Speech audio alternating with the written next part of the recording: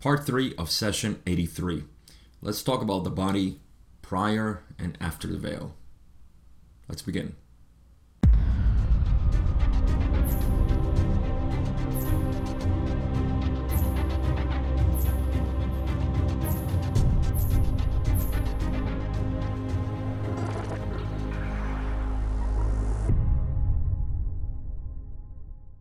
As you might already know, Don has been really interested in the conditions before the veil, as he seems to think that this is going to provide good information for him to understand the process of third density in our current state post-veil, and a lot of the questions are in that regard.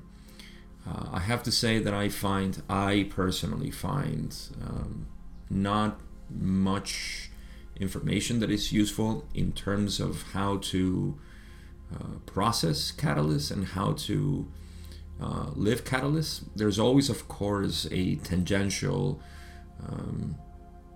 value that exists in understanding how things worked in the past or prior to the veil. But I do find it a bit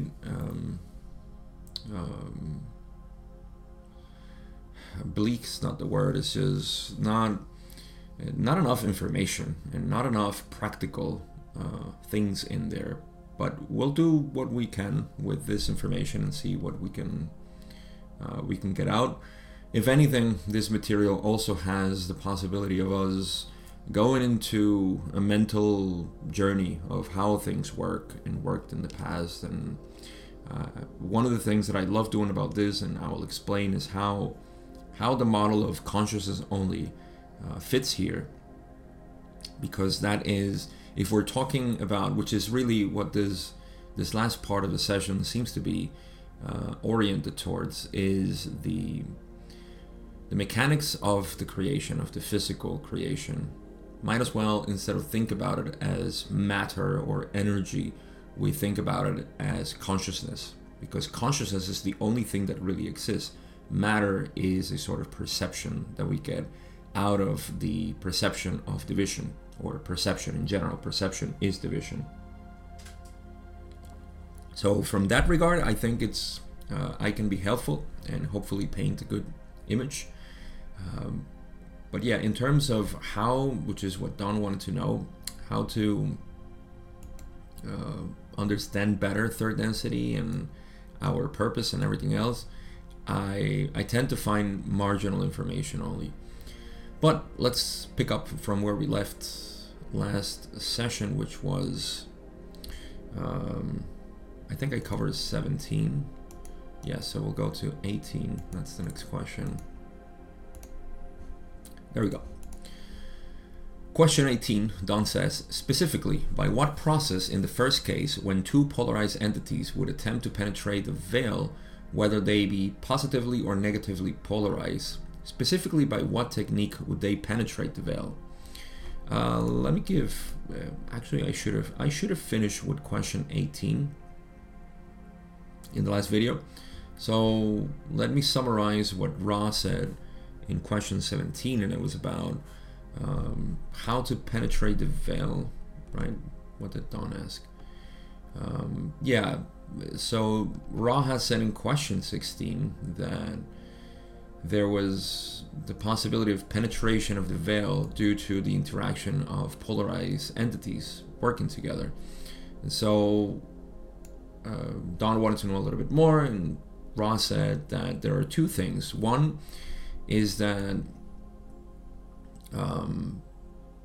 there is an extreme potential of polarization in a relationship of two people who seek together, whether that be in the positive or the negative path. And then there is the doubling effect, which is the more people who are together in a session of seeking, or for example, if you get together to meditate, or you live in a group or a society or a whole civilization, that has a doubling effect. And we've talked about that, so I won't get into those details. But those are the two things, right? So that's what Don is asking here. Specifically, by what process in the first case, when two people seek together and attempt to penetrate the veil, what technique would they use to penetrate the veil? So this is actually pretty good information, I have to say. It's the rest that gets into more of the body and how it was prior to the veil that I was saying in the introduction. So this is valuable information. So let's get to it. Penetration of the veil. Ra says the penetration of the veil may be seen to begin to have its roots in the gestation of green ray activity, that all compassionate love which demands no return. If this path is followed, the higher energy centers shall be activated and crystallized until the adept is born. Within the adept is the potential for dismantling the veil to a greater or lesser extent, that all may be seen again as one. The other self is primary catalyst in this particular path to the piercing of the veil, if you would call it that. So I'm going to spend a good amount of time here because this is very valuable, actually. So I was actually reading, believe it or not, I had not read The Power of Now by Eckhart Tolle. And I was reading the book, and I'm actually at the section where, this is very synchronistic actually, where he's explaining the relationships. If you have read The Power of Now, refer to the section where he talks about relationships for spiritual development or something like that. I have the book open on my Kindle, so I can probably take a look at it. But yeah, it's all about this bringing the relationship to the level of consciousness, of awareness. And Ra is talking about that mechanism here. What happens? How do we penetrate the veil? So I also have my own experience with Julie, which is something that I explained in the last video to a degree. And I can speak anecdotally about this. And I also want to mention something that I said before, and is that it doesn't have to be a romantic relationship. And that's a funny thing because as we went through our process, me and Julie, we were sitting one day and we were thinking about, what are we? Like, what do we tell people we are? You're not my girlfriend, my friend, my wife. Like, you seem to be everything and nothing at the same time. Like, no word describes this at this point. Especially because we have family or friend couples who still define themselves as, you know, sort of owning each other without using the word, of course, because that would reveal the reality behind their relationship. It's just it's something good, you know. If you're a seeker and you're open to this, it's good that you realize that you have this sort of attachment, passionate attachment, I would call it, to the other person. So again, this paragraph summarizes everything, and I'll get to that. But let's first talk about the landscape here. In a relationship, and I said it doesn't have to be a romantic relationship with just anybody. It can be your friend, it could be your brother or sister or parents. It could be, as long as you're doing this together and you have obviously a relationship. And the thing is that romantic relationships tend to be the strongest because we seek those relationships out of the biggest scarcity. It's almost like they seem to reunite all those things that are missing in me. So there are great mirrors. So I'm just going to talk about that. But let me say that people in general are the mirrors, and romantic relationships are probably the best, and why they will accelerate this process. Now, there's a couple of scenarios here in a relationship. And again, I'm talking specifically now about romantic relationships. And that is that both are unconscious, right?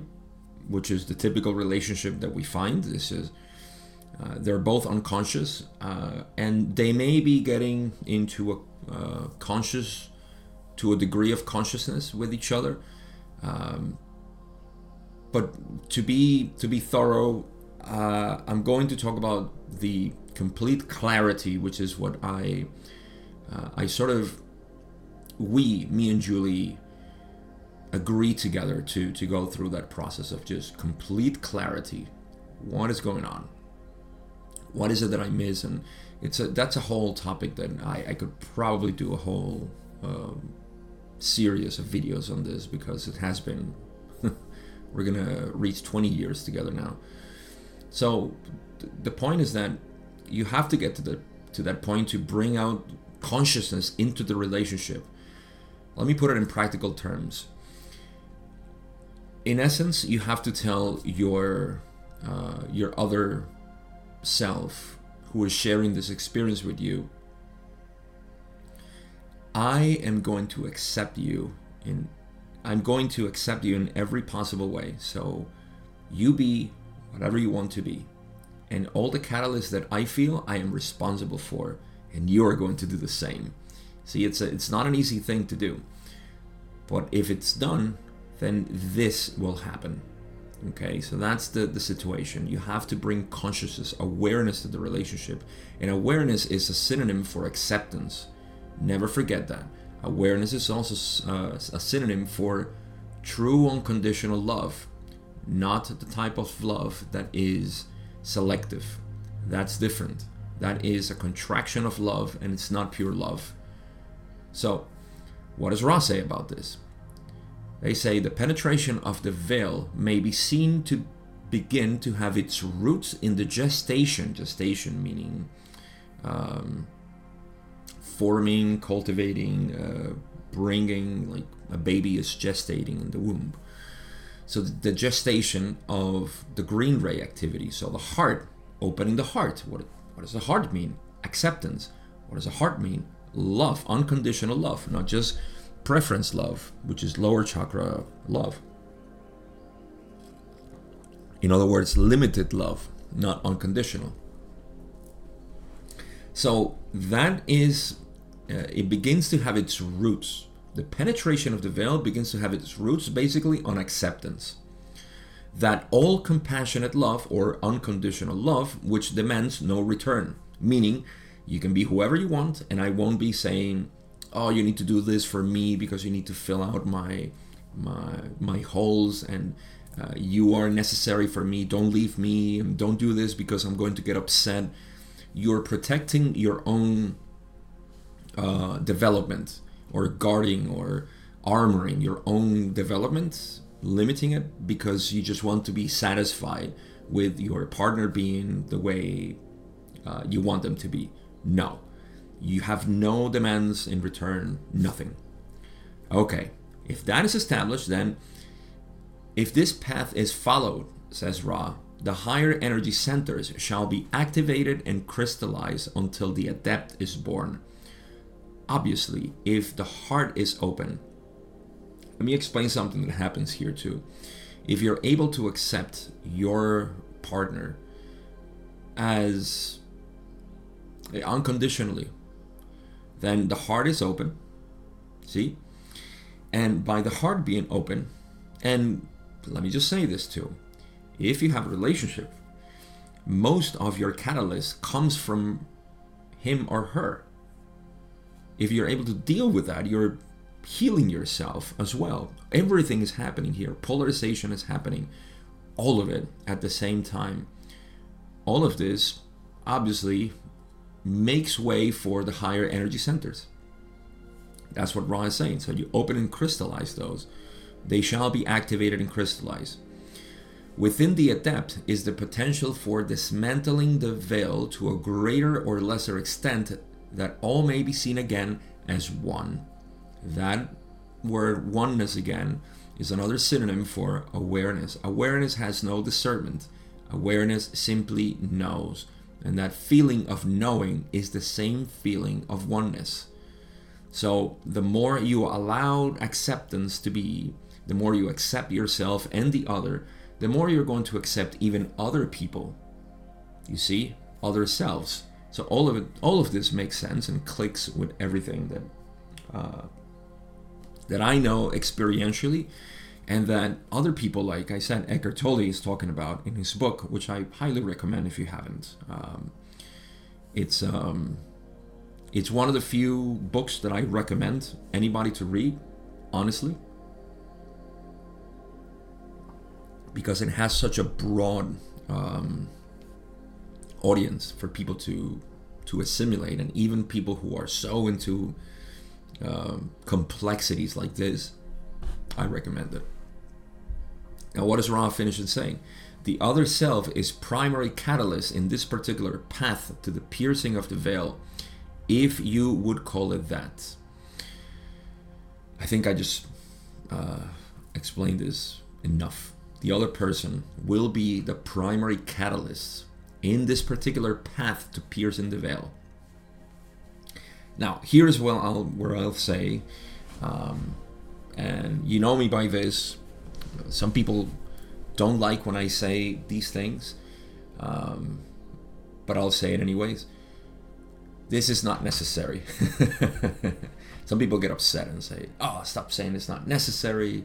It could be necessary for some people. So I'm not saying, don't go. I mean, I'm talking about my own experience here, right? So why would don't I want to tell people to do what I went through? Of course, that's the easiest path for me, but for teaching. But I like to play devil's advocate. It's not necessary for you to have somebody and you have a romantic relationship, because guess what? You don't need it. Period. It's not necessary. You don't need it. All you need is to know yourself. By knowing yourself, you're able to project yourself more and more on others. And then that's your catalyst. That's your mirrors. It could be other people, like I said.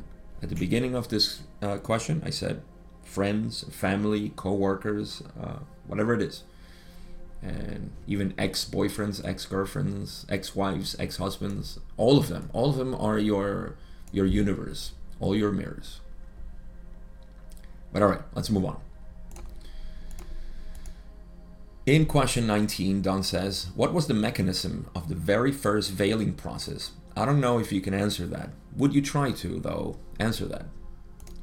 Ra simply says, the mechanism of the veiling between the conscious and unconscious portions of the mind was a declaration that the mind was complex. This, in turn, caused the body and the spirit to become complex.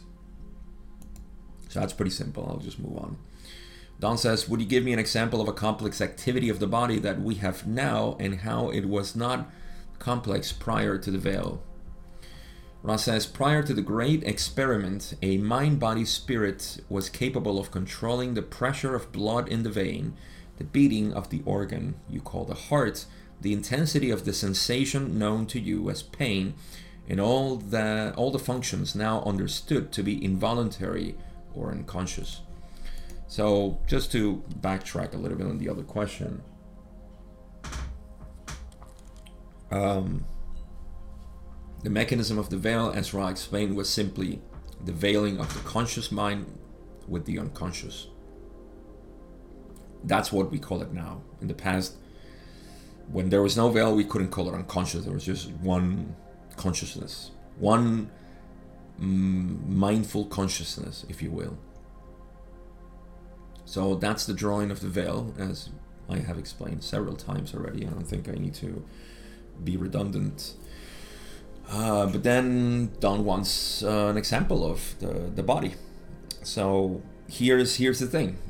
Ra said that once the mind was complex, meaning that it forgot, it couldn't know what was happening or why it was happening, then the body and the spirit became complex, because if the mind doesn't see, then the influx of the body's working and the influx of the spirit's reflection, let's say, or integration into the complex or the entity, it becomes veiled too. So the level of difficulty of the game has been increased.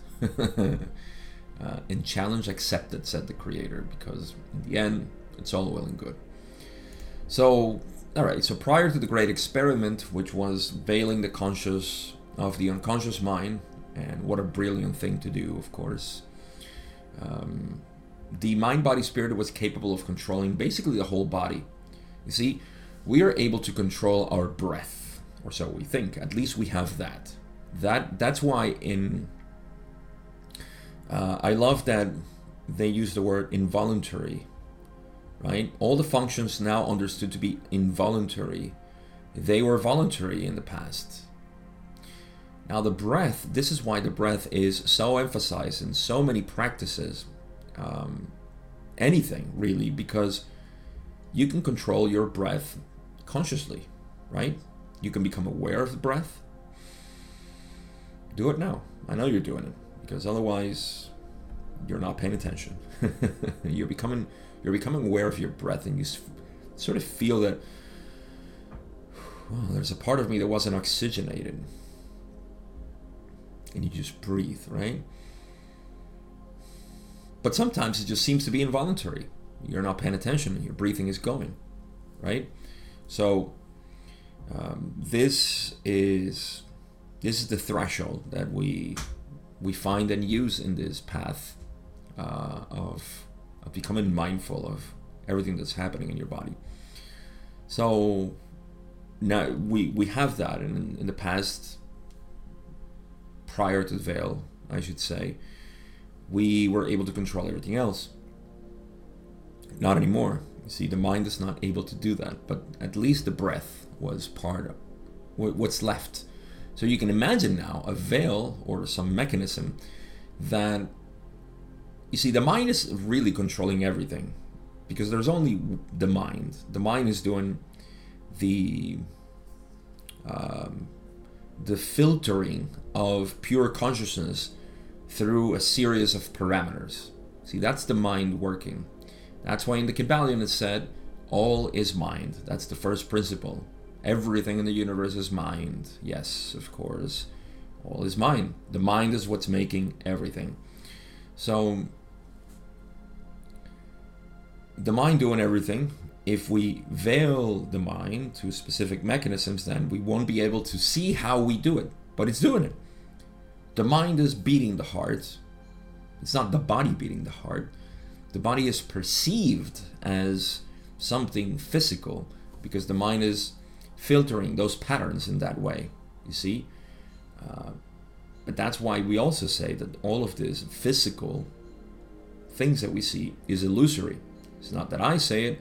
Ra says it, and every other mystic in history has discovered this. Oh, everything is an illusion. It's not real. What's real is the awareness of it. That's the only thing that's real. Everything else fluctuates. It's not rooted in anything. It's like a screen depicting the movie, and everybody's pointing at the movie and say, look, it's so real.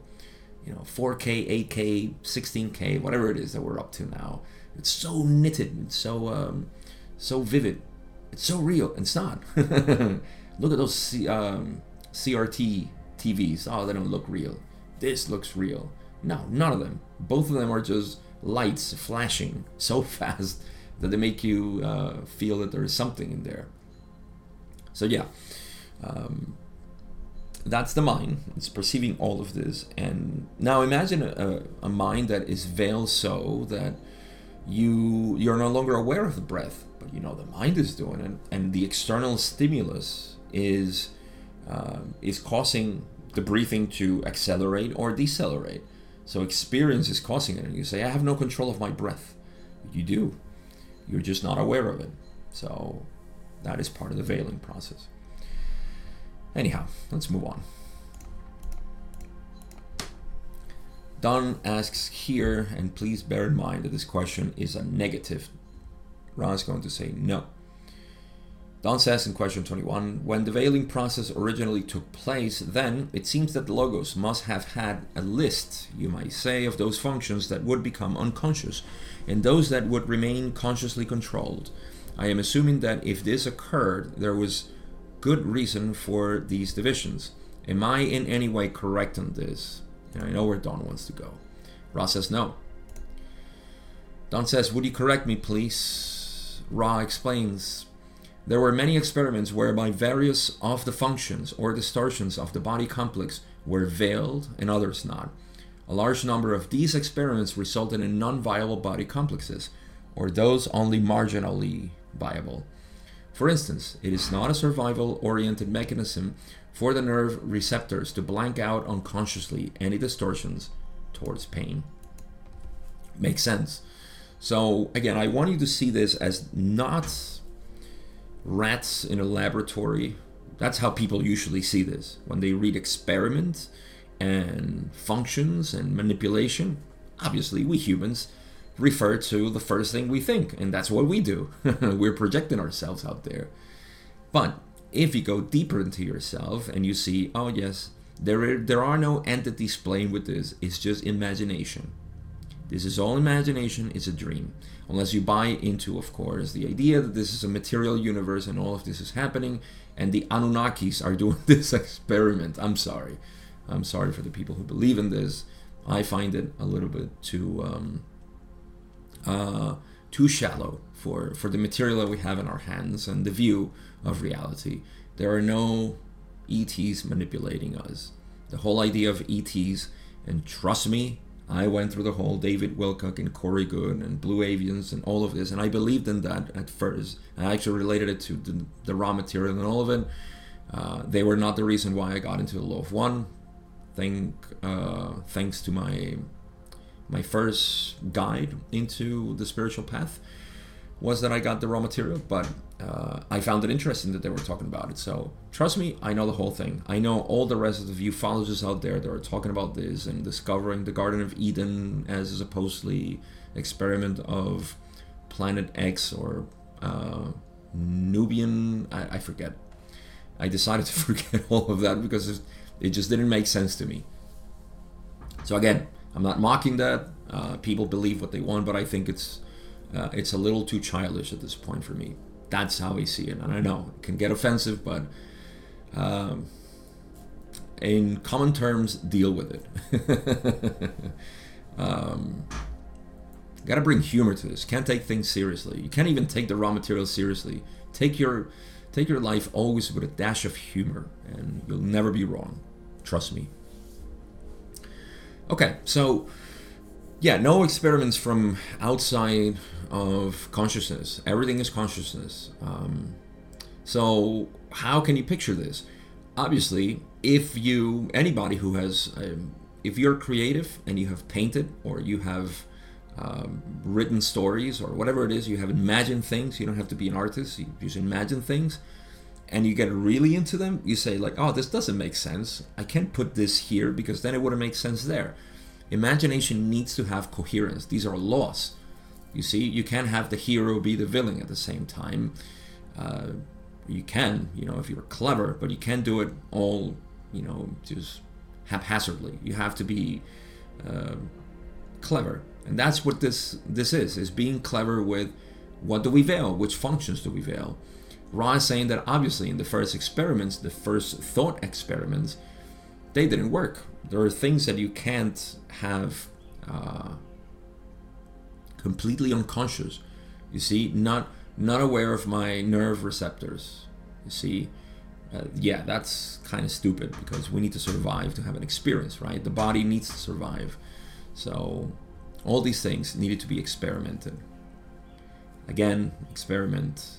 I know I say this because I come from that background, and I know that a lot of people follow the raw material because although I have to say, a lot of people at this point, they stopped watching the raw material. This is I won't say well recorded, but I've heard in the past how people get into the raw material, and after session 30, 40, they're out of it because they're talking about all this mystical things that they don't care about, and I don't care about any of that. Let's talk about Atlantis and cattle mutilation, all of that. That audience already left the theater. So yeah, that's how I see it. That's how it is. But it could be Anunnakis. It's up to you to determine it, not to me. All right, let's move on.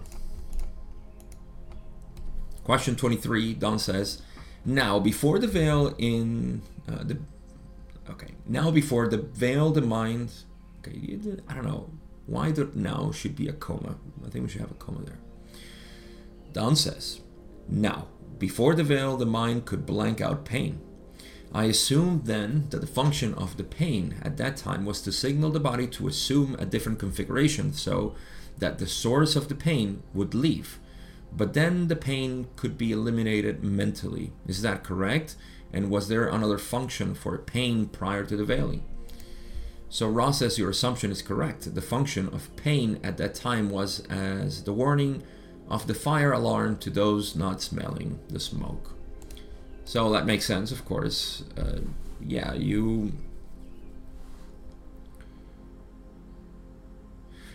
I suppose that you can do that. This is how I'm seeing it. Let me just reread it, because Don gets a really good point. He says, the function of the pain at that time was to signal the body to assume a different configuration so that the source of the pain would leave. Right, so touch something hot, or put your hand in the fire, and you say, oh, no, thank you.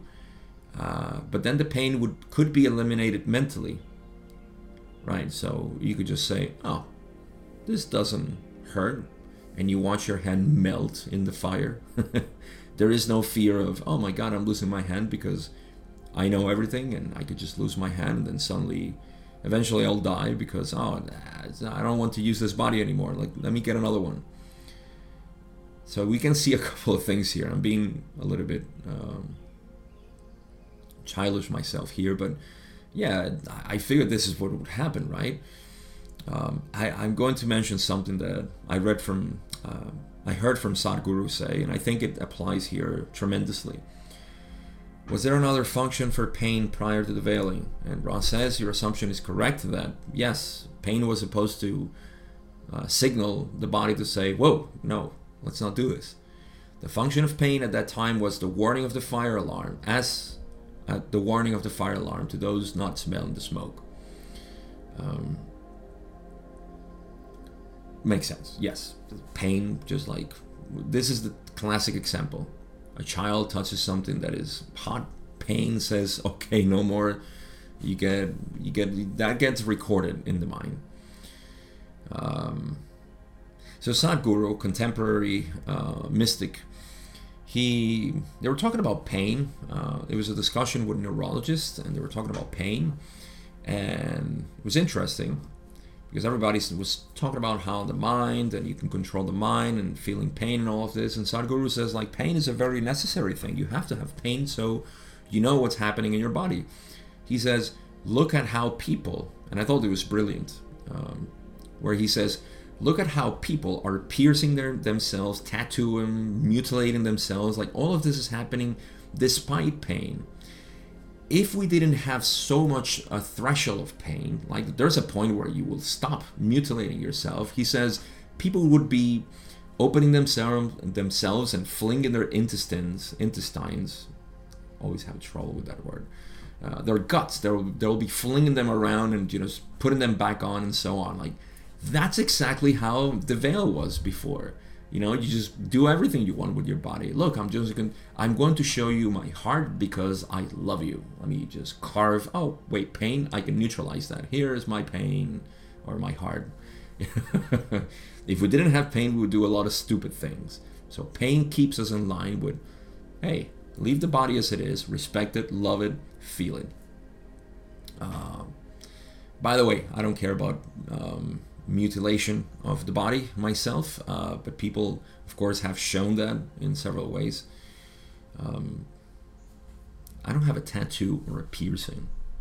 I felt kind of odd as a teenager or an adult at some point because everybody had those, and then at some point I said, you know what, I'll just leave my body as it is, and maybe it's a rare thing to find a body that is not tattooed or pierced at this point. So hey, I kind of feel special. My ego loves that. But yeah, there has to be a limit in the pain that we're willing to accept, right? But all right, that's the purpose of pain. We know that. Question 24. Don says, then let's say that an entity at that time burned its hand due to carelessness. It would immediately remove its hand from the burning object and then, in order to not feel the pain anymore, would mentally cut the pain off until healing had taken place. Is this correct? This is correct, says Ra. So, yeah, let's see what Don says. We would look at this in our present illusion as the elimination of a certain amount of catalyst that would produce an acceleration in our evolution. Is this correct? Ra says, the attitude towards pain varies from mind-body-spirit complex to mind-body-spirit complex. Your verbalization of attitude towards a distortion known as pain is one productive of helpful distortions as regards the process of evolution. I have to admit that this is a little bit confusing. Your verbalization of attitude towards the distortion known as pain is one productive or helpful distortion as regards the process of evolution. Yeah, I don't know. Let's go back so we can do honor to this question. First of all, prior to the veil, you could feel the burn. You could get your hand burned and say, oops, let me just limit the pain, no pain, and that's it. So I would basically limit the catalyst that pain would have caused me. And that is a limitation on evolution, right? So, okay, good deal. If we do that, we miss the point. But then Don says, in our present illusion, we would look at this elimination of a certain amount of catalyst, right? That would produce an acceleration in our evolution. If we would be able to eliminate it. But then Ross says, and this makes sense, the attitude towards pain varies from person to person. Your verbalization of attitude towards the distortion known as pain is one productive of helpful distortions as regard the process of evolution. Oh, I see what they mean here. So yeah, they're basically saying what you said is one of many distortions that are helpful for evolution. Period. That's it. Okay. I thought they meant something more profound. No. So yes, it is correct that pain in and of itself allows for evolution, because you say, well, I won't do that again, you see, or I'll learn my lesson. Simple. So it helps for evolution. In a very basic way, putting your hand in the fire basically teaches you self-preservation, which in turn, you may say, well, why would I want to preserve myself? You know, that's an ego survival mechanism. It's not. That is what a lot of people mistake as, since I am God, then I shouldn't care about my body. Yeah, try that. Let's see where pain leaves you. That's the ascetic view of in the past, right? No, you're supposed to have this desire to preserve the body, right? Take care of yourself. So it's basically like saying, oh yeah, I get it, I am God, so I used to care about my body with diet and everything. I'm just gonna eat fast food again and not care about anything. Well, you try that. See, you want to preserve your body. That's a natural thing to do. So don't mistake that, please. It's not common, but I've heard people sort of insinuate that, and that is just taken out of context. So no, you want to preserve your body. And that is one helpful distortion towards evolution, of course, preserving your body, because the rest is what you learn. Okay, let's move on. Question 26, Don says, what I was trying to indicate was that the plan of the Logos in veiling the conscious from the unconscious in such a way that the pain could not so easily be controlled would have created a system of catalyst that was not previously usable. Is this generally correct? Ross says yes, so yeah, that makes sense. Question 27, Don says, now in some cases it seems that this use of catalyst is almost in a runaway condition for some entities, that they are experiencing much more pain than they can make good use of as far as catalytic nature would be concerned. Could you comment on our present condition in the illusion with respect to that particular subject? Okay, this looks promising. Ross says, this shall be the last query of this working of a full length. You may see, in some cases, an entity which either by pre-incarnative choice or by constant reprogramming while in incarnation has developed an esurient program of catalyst. Such an entity is quite desirous of using the catalyst and has determined, to its own satisfaction, that what you may call the large board needs to be applied to the forehead in order to obtain the attention of the self. Okay, let's first make a pause. I don't know what I usually look for these words, but I think it sure means within context. It seems like it means a lot, right? What is this? Where are you? What does this sure mean? I use Google. I use Brave. Hungry, greedy. Ah, that makes sense. Yes. So, yeah, it's I would say, yeah, esurient. I think it's more appropriate to call it not hungry or greedy, but what's the word? Ambitious. Yes, very ambitious. Which is not a bad thing. Ambition is not a bad thing. You want to do things, right?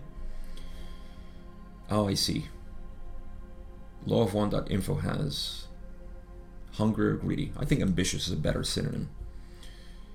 Okay, so it's a very ambitious way to program yourself. Such an entity is quite desirous of using catalyst. So all of this paragraph can actually be summarized as,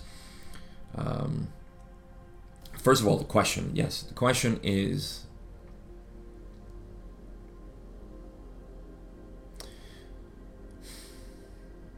explain to me a little bit more how in our present illusion, how this pain helps us to evolve. Yeah. And so Ra explains that in some cases, an entity will either by pre-incarnative choice, and this sounds to me like a positive entity, right? By pre-incarnative choice or by constant reprogramming of the mind while in incarnation, has a lot of catalyst, has programmed itself or allowed itself to have a lot of catalyst. Such an entity wants to use a lot of catalyst basically, and has determined to its satisfaction that what you may call the large board needs to be applied to the forehead in order to obtain the attention of the self.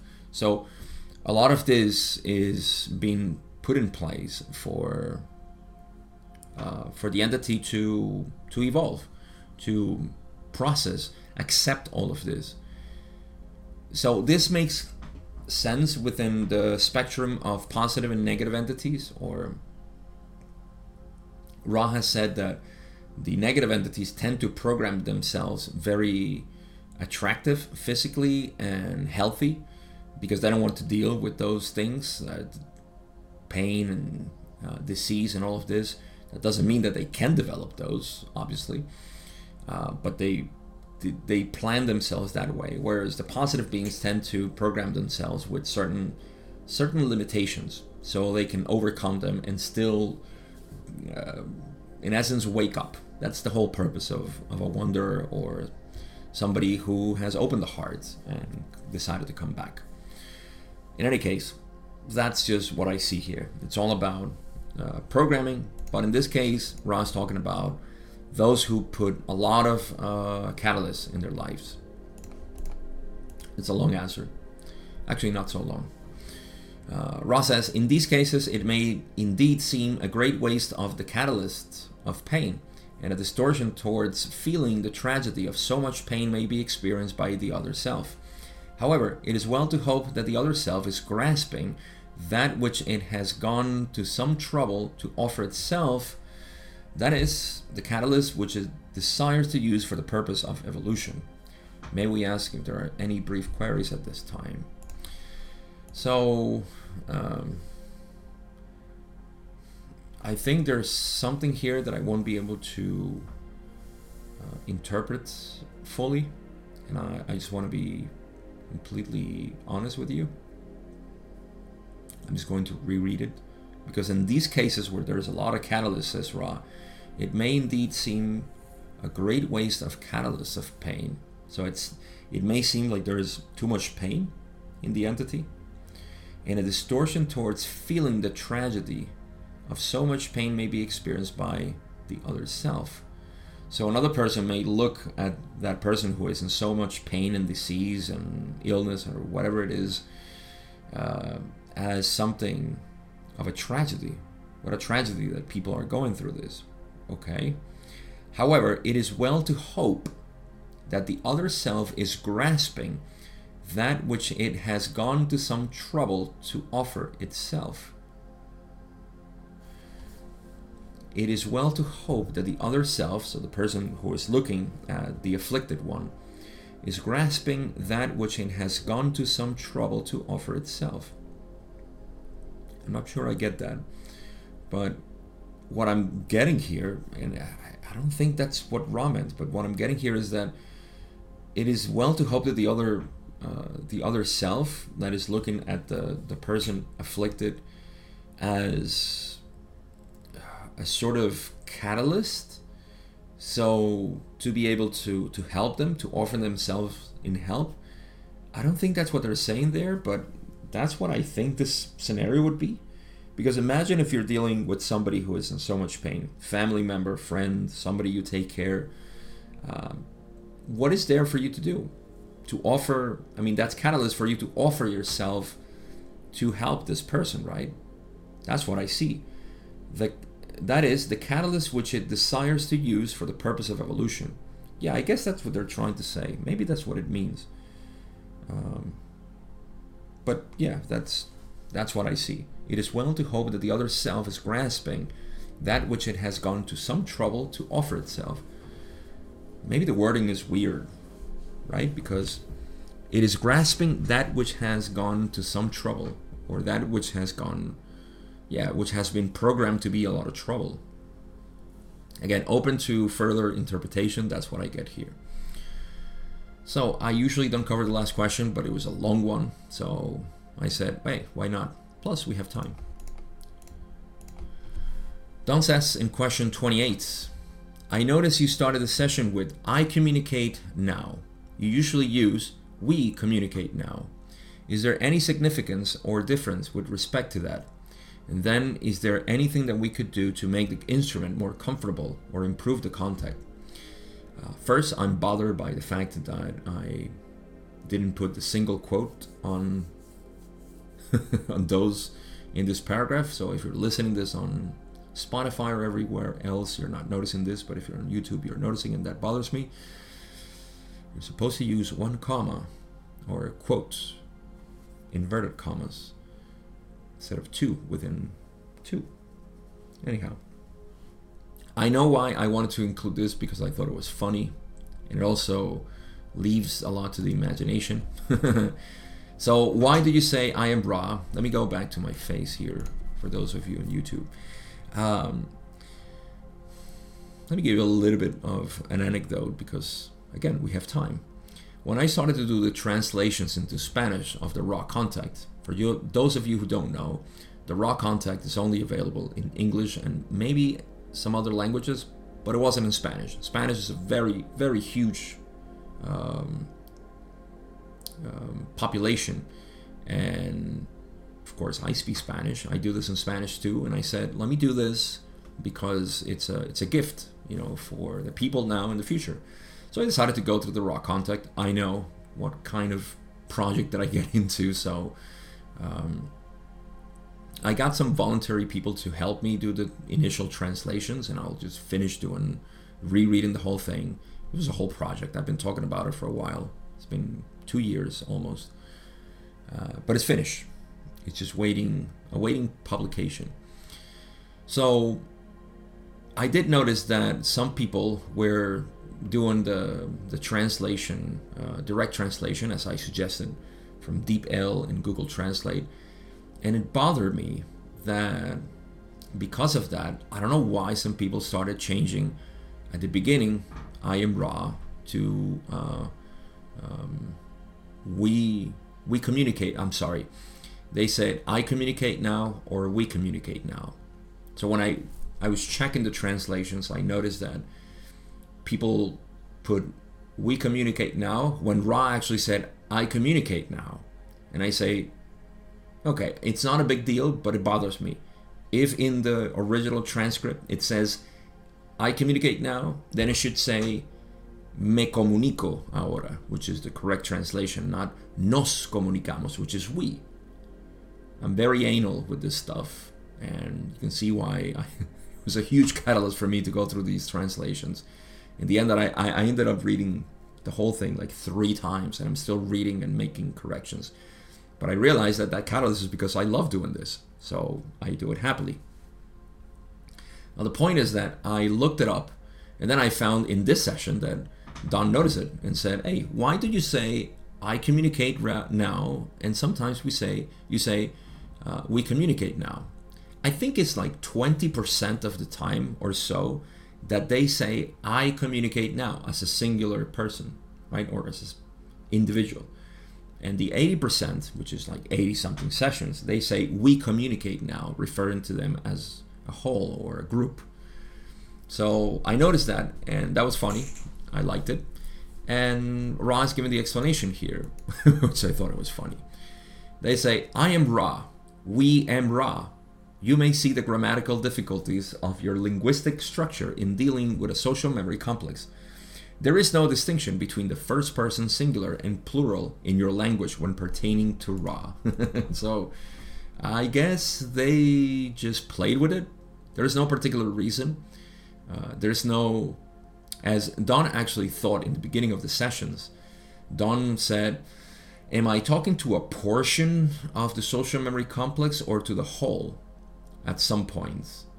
And Ra said, no, you're talking to Ra. Ra is just this, and we blend our distortions so as to give the best answer possible.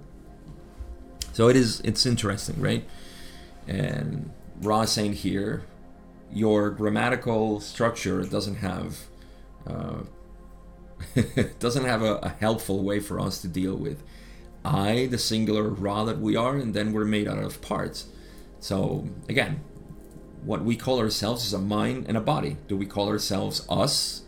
That would sound weird, but we can call ourselves that. We're a body complex, instead of a social memory complex, we are a body complex or mind, body, spirit complex. But we call ourselves singular. So that's the point. It's just some funny thing that they mentioned there. Let's just finish it up saying, Ross says, we offer the following, not to infringe upon your free will, but because this instrument has specifically requested information as to its maintenance, and the support group does so at this query. We may suggest that the instrument has 2 areas of potential distortion, both of which may be aided in the bodily sense by the ingestion of those things which seem to the instrument to be desirable. We do not suggest any hard and fast rulings of diet, although we may suggest the virtue of the liquids. The instrument has an increasing ability to sense that which will aid its bodily complex. It is being aided by affirmations and also by the light, which is the food of the density of resting. Food of the density of resting. Okay, so a couple of things here. We're talking about Carla here, so let's talk about this. Remember, this is 1982, right? We're still in 1982. Is that correct? Yes, April 5th, 1982. And Carla is still undergoing this recovery, sort of recovery from the prior sessions in, I would say, session 50 to 70 something, 75, 76. So in this recovery, diet was important, and her own mental determination energy transfer and all of this. So Ra is just giving suggestions. Only 2 things. They just mentioned a couple of things about her being sensitive to certain things and noticing what helps her best. That's something that we should all become aware of.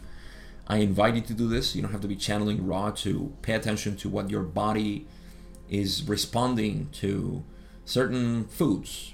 See how you feel the next day in the morning. See how you feel after you ingest coffee, green tea, substances that you use, whether you smoke cannabis or not, CBD, all these substances, and food in general. If you eat fast food still, how do you feel? Feel good? All right, well, keep doing it. I mean, I want to say, please stop eating fast food, just because I was, for years, an advocate of nutrition, but I mean, just see what it feels like. Don't let the mind destroy what you feel in the body. But again, just consider not eating fast food. It's just terrible. So yeah, all of this is what they're suggesting. One little thing is when they say it is being aided by affirmations, which is something that does help mentalization, and also by the light, which is the food of the density of resting. That is 6th density, if you didn't notice, because she's resting in, or her mind, body, spirit complex is resting in 6th density as she channels Ra. So that is also being of help. So then they say we may ask the support group to monitor the instrument as always, so that in the case of the desire for the more complex proteins, that which is the least distorted might be offered to the bodily complex, which is indeed at this time potentially capable of greatly increased distortion. So better proteins, so more complex proteins seem to me like animal protein. So I think she was suggested to eat some meat, and there we go. Then finally they say, I am Ra. We thank you, my friends, for your continued conscientiousness in the fulfilling of your manifestation of desire to serve others. You are conscientious. The appurtenances are quite well aligned. I am Ra. I leave you, my friends, in the love and in the light of the one infinite creator. Go forth, therefore, rejoicing merrily in the power and in the peace of the one infinite creator. Adonai. I don't know about you, maybe it's just me being silly, but I love the fact that they said, I am Ra, I leave you, and then they say, we thank you. They mix I and we. Listen, if you haven't noticed, Ra has a very silly sense of humor. Too basic for my likes.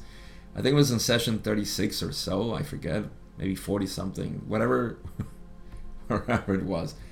I'm laughing at how stupid they are. Because they are. I failed to get that cosmic joke on we hope that your project for the book materializes, because I just couldn't believe that they were so simple. Like, that was so stupid. The raw material materializes. People have been explaining it over time in the comment section, and every time I read it, I just, part of me says like, no, come on, their sense of humor must be a little bit. No, they're not. All right, they're terrible at making jokes, so please stop. Oh my god, really? What a pun. That was so stupid, but it makes me laugh now. All right, I guess you're funny, Ra.